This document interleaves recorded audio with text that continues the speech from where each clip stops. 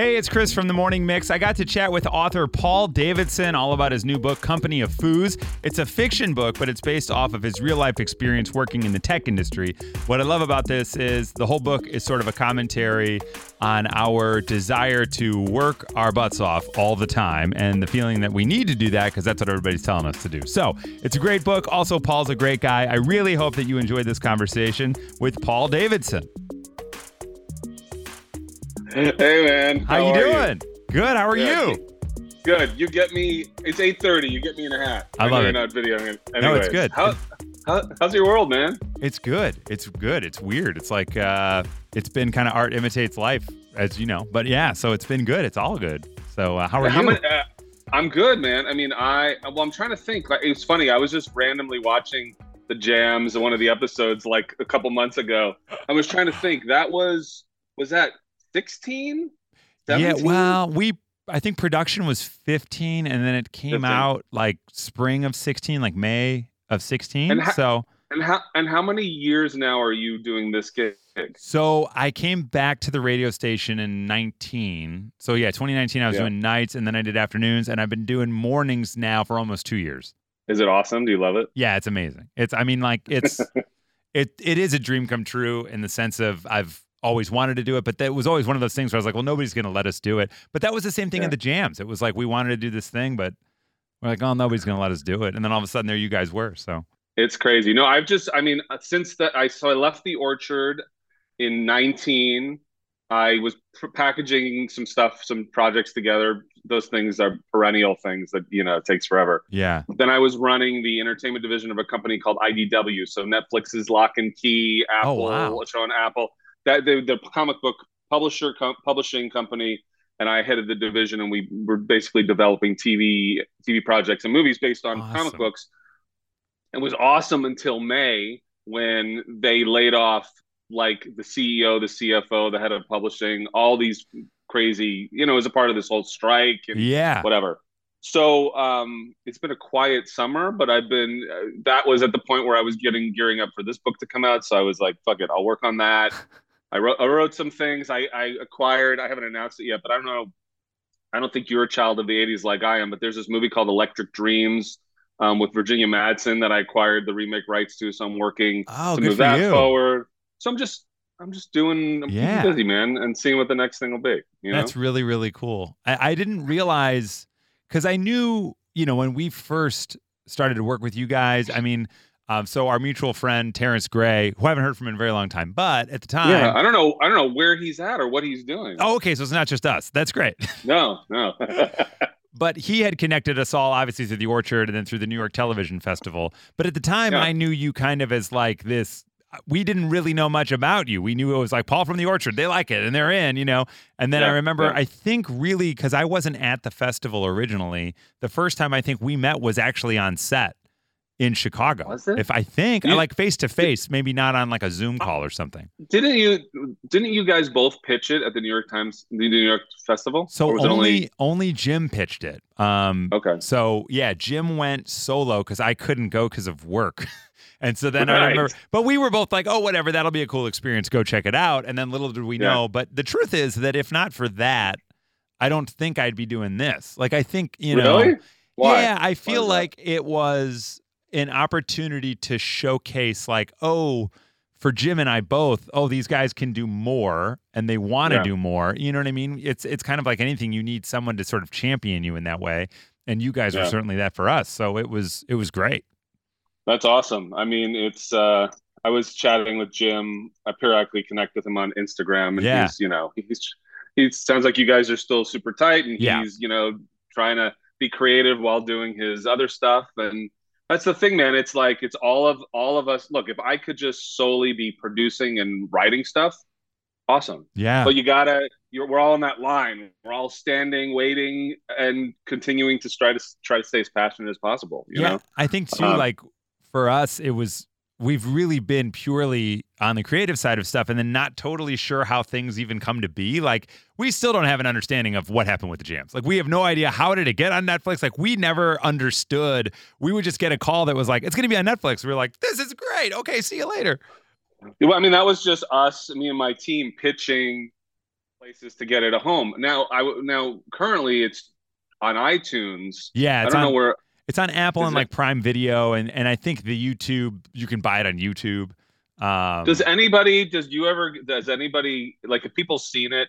Like the people you work with, do people come across it? Yeah, these days? Yeah, every time. I mean, I never really lead with it because, oh, by the way, we had this thing. But, right. At the time, and because I'm back at this company, so I worked here from 2008 to 2016, and that was during production of the thing. And this was sort of a big, like, inspiration behind it.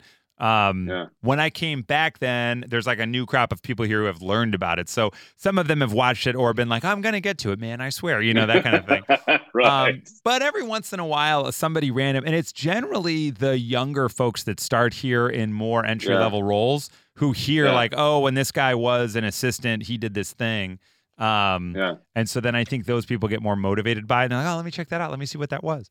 It was very well done. Even today, to look at it, like, it really, I periodically come back to those things that, like, we produced a bunch of those kind of things. It was like, maybe because it's always timing, right? Yeah. Like, well, is there some, like, if I'm still at the Orchard, which then became 1091, which was then bought by Chicken Soup for the Soul, which was then bought by some other company, like, where it all sits in the ownership side, right? Not for me to decide, or maybe Terrence if he was interested, but.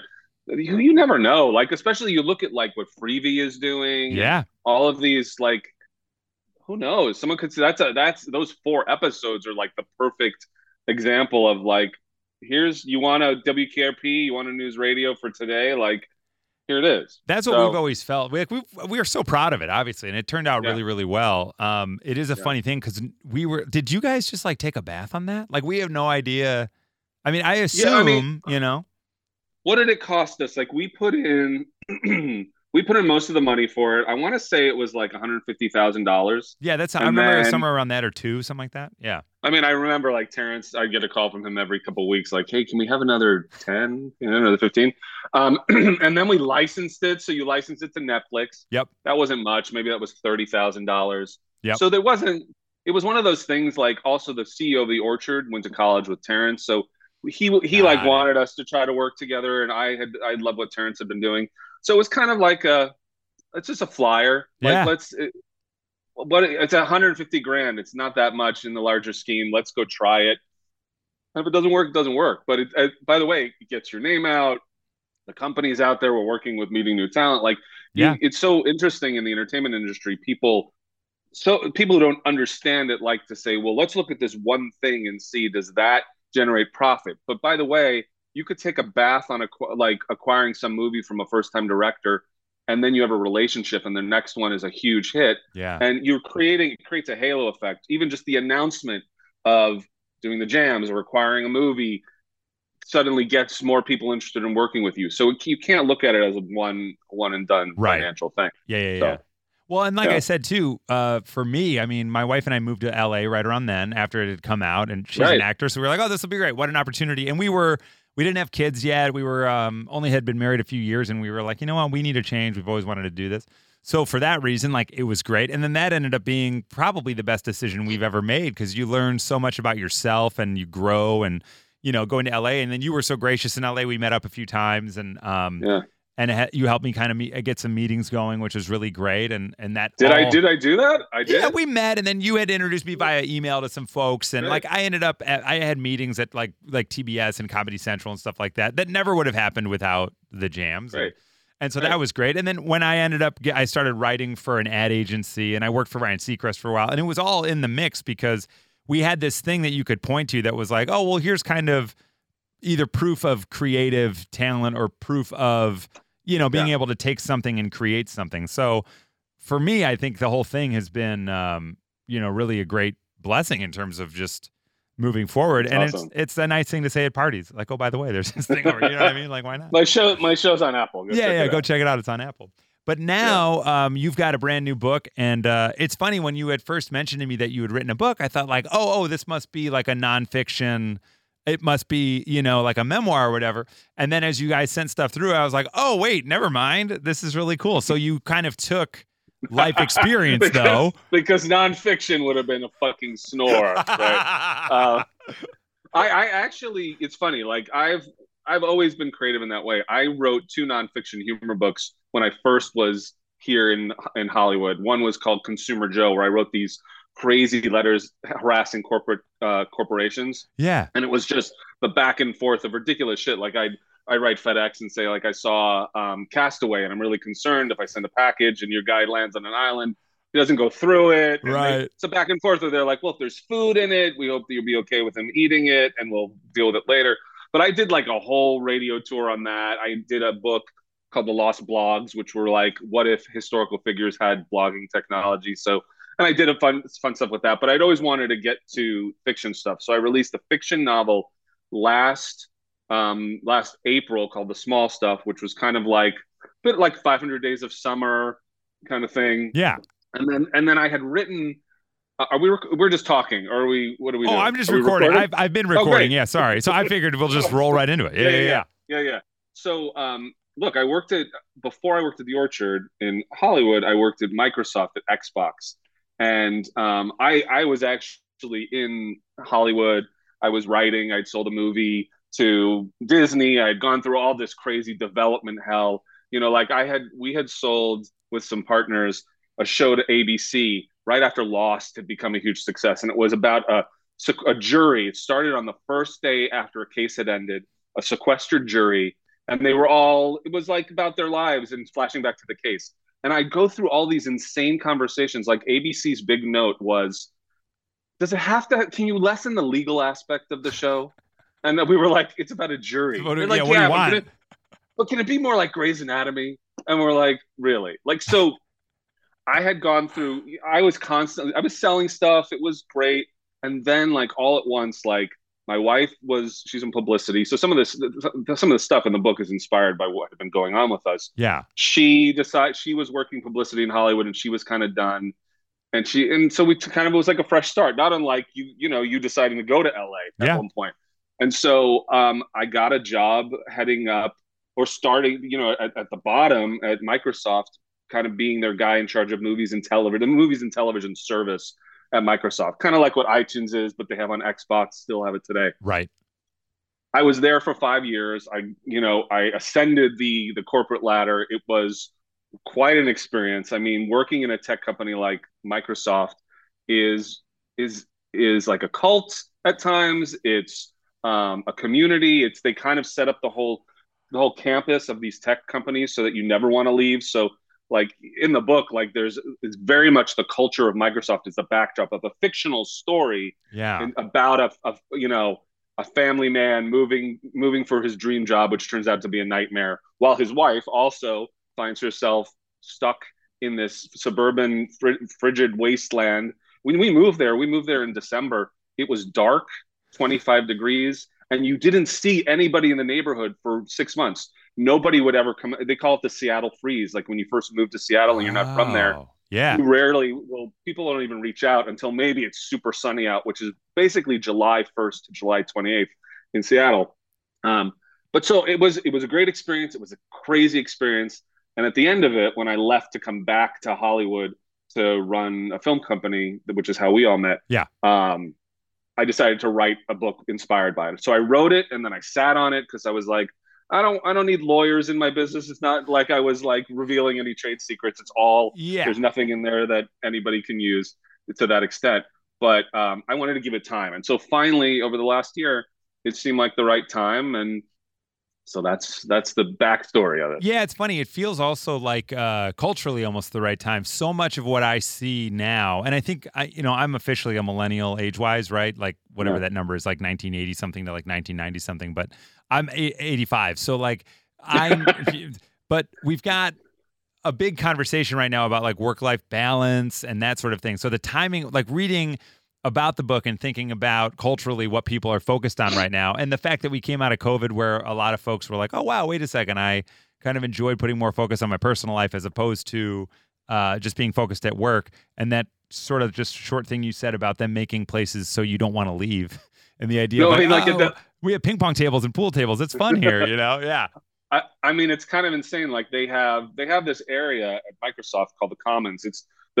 It is the place that everybody will gather when you're not in front of your computer, and it's it's bookstores, it's bike stores, it's legal advice, it's hair salons, it's the food. Like there's a whole thing in the book about the salad bars, like the amount of choices that you're given, so you never ever want to leave, is very true. And this is the case that, I've been to Netflix many times here in Los Angeles, and they have free vending machines on every 5 feet, where you can just go up and get whatever you want. Oh, you need that new earphones for your iPad. Yeah, they're right there. You need an extra extension cord. You go to the lunch area every lunch, and there's tables filled with half a dozen, opportunities to eat from local restaurants. Yeah. And it's not just like donuts and granola. It's like burgers and subs and salads, all that sort of stuff. Yeah. It's everything. And so that's the cultural, that's what these tech companies have brought to our culture. And, it's, you kind of get, it's like Clockwork Orange. It's like they, hooked up your eyes. They sat you down in front of a hypnotic screen. And then you're like, wow, this is amazing. Oh my God, I love this. It's like being trapped on a desert island and you find some old crackers that are like 12 years old. And you're like, these are the most amazing crackers I've ever eaten. We should eat these all the time. Why haven't we been eating these? Did you find that it's when you... Oh, go ahead. Yeah, go. No, go. No. I was going to say, when you came back to the book post-pandemic, like post all that stuff, having written it years ago, did you have to go in and change, or was it more relevant than ever when you went back to it? Man, other than like changing out a name for maybe a Taylor Swift, or gotta keep the Swifties, Yeah, engaged. exactly. Yeah. I have to say, there's many secrets about Taylor's past relationships weaved in throughout the story. That's how you sell books, my man. That's right. No, there was ironically not a lot that I had to change, because all that happened over the last 5 years is tech companies have become bigger and bigger, these monolithic entities that are even more ingrained in our day-to-day entertainment, and nothing's changed. All that's changed is like more people who were from that traditional Hollywood background are trying to figure out how they can position themselves to get a job in tech, because everybody wants it on their resume. So so I took clearly like artistic liberty in building a story about this. It's very much like The Devil Wears Prada, set in the world of tech. If you liked Silicon Valley, if you liked movies like that, books like Devil Wears Prada, it lampoons the ridiculousness. I mean, a lot of people say, what does the title Company of Foos actually mean? And aside from playing off of the phrase Company of Fools, right, there's this word that engineers use in tech companies. This is crazy. Like my first day I was there, I walked into a meeting.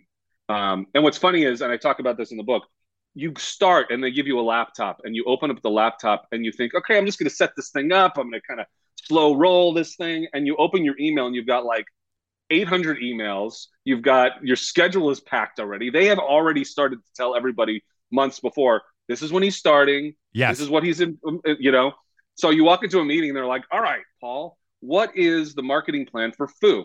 And I'm like, well, what's Foo? And they're like, well, Foo is the name of a product that we haven't thought up yet, but we need the marketing plan for it. And you're like, what? You're like, wait. So there's no product. There's no product. How do I come up with a marketing plan for something that nobody's invented yet? Well, we know it's going to fill that entertainment category. So you know who the audience is. So what's your marketing plan? And this is insane. Like they do that kind of thing. So that's where the title comes from. There's another thing. It's literally, it's like Who's on First, that old Abbott and Costello thing. They have this thing that they call the ORP, O-A-R-P. You come into a meeting room and you're about to start working on a project, and they write OARP on the board, and they say, all right, here's what the O stands for owner, A stands for approver, R stands for reviewer, and P stands for participant. Everybody in this room is going to fill one of those categories. And then it's a question of like, okay, well, I'm the approver, but I'm not the owner. So does the owner approve the product? Yes, the owner approves the product at the end of the day before it ships. Okay, but I'm the approver. And then I'm the reviewer. How am I different than the participant? Well, the participants will review it also, but they're only passively participating. You're the reviewer. You have a more active... I mean, this is like the insanity of some of these things. Power is given and then taken away at every level. I think what's funny... yeah, go ahead. No, it just feels like that... I don't know. We had this experience. We moving from the Midwest, Chicago. I mean, we're in Chicago, so yes, it's Midwest, but Chicago is the third market. Like, it's not like we were in Sleepy Nowhere Town or something like that. No offense to you if you live in Sleepy Nowhere Town, but like we moved to LA And it was different. I mean, moving into a city where like the culture was different, both positive and negative, what people were interested in, what people wanted to talk to you about, and that experience of being at a party where like I'm talking to you, but I'm looking past you for the better person to go talk to. Yeah. But I think within even what you just described, there's relatability in any industry, no matter where you live, that this sort of thing happens. So the relatability factor, I think, is so high because we've all been in dumb meetings. But then also the stuff you just described, thinking of it from the consumer standpoint, I'm like, oh, they don't care about me. Like they're going to convince me to buy this thing no matter what, so they don't even need the marketing plan. Like just make it cool. And now I have to have it. You know what I mean? It's so much of the data. And, I mean, your point that like this happens everywhere. If you've ever had a job, if you've ever, for the protagonist of this thing, it's, a guy jumping into a job in a culture that is completely foreign to him. Same with, his wife, Jess, landing, suddenly not having that identity of having a job and how you cope with that. But, this concept of, I just talked to you about like the kind of development notes you'll get in Hollywood. Like I wrote a movie about an intergalactic dictator who crash lands in middle America and has to take a job as a substitute science teacher while he's waiting to get rescued. And a lot of the development, nobody steal that idea. Yeah, stop. Lot of stop. Don't write it down. One of the development notes from major producers was because he loses his powers. Think of like Darth Vader in the Force. He lands on Earth. He doesn't have the powers for some reason. He passes through the Earth's atmosphere. You're making it up. The producers are like, we don't believe that he would lose his powers by passing through the Earth's atmosphere. And this is how he starts the book. Because it's like, it's ludicrous. But it's just as ludicrous as Orp or Foo. Right. Like, it doesn't matter where you're at. Like, you at your job at the station. Oh, yeah. I'm sure you sit in meetings and you have...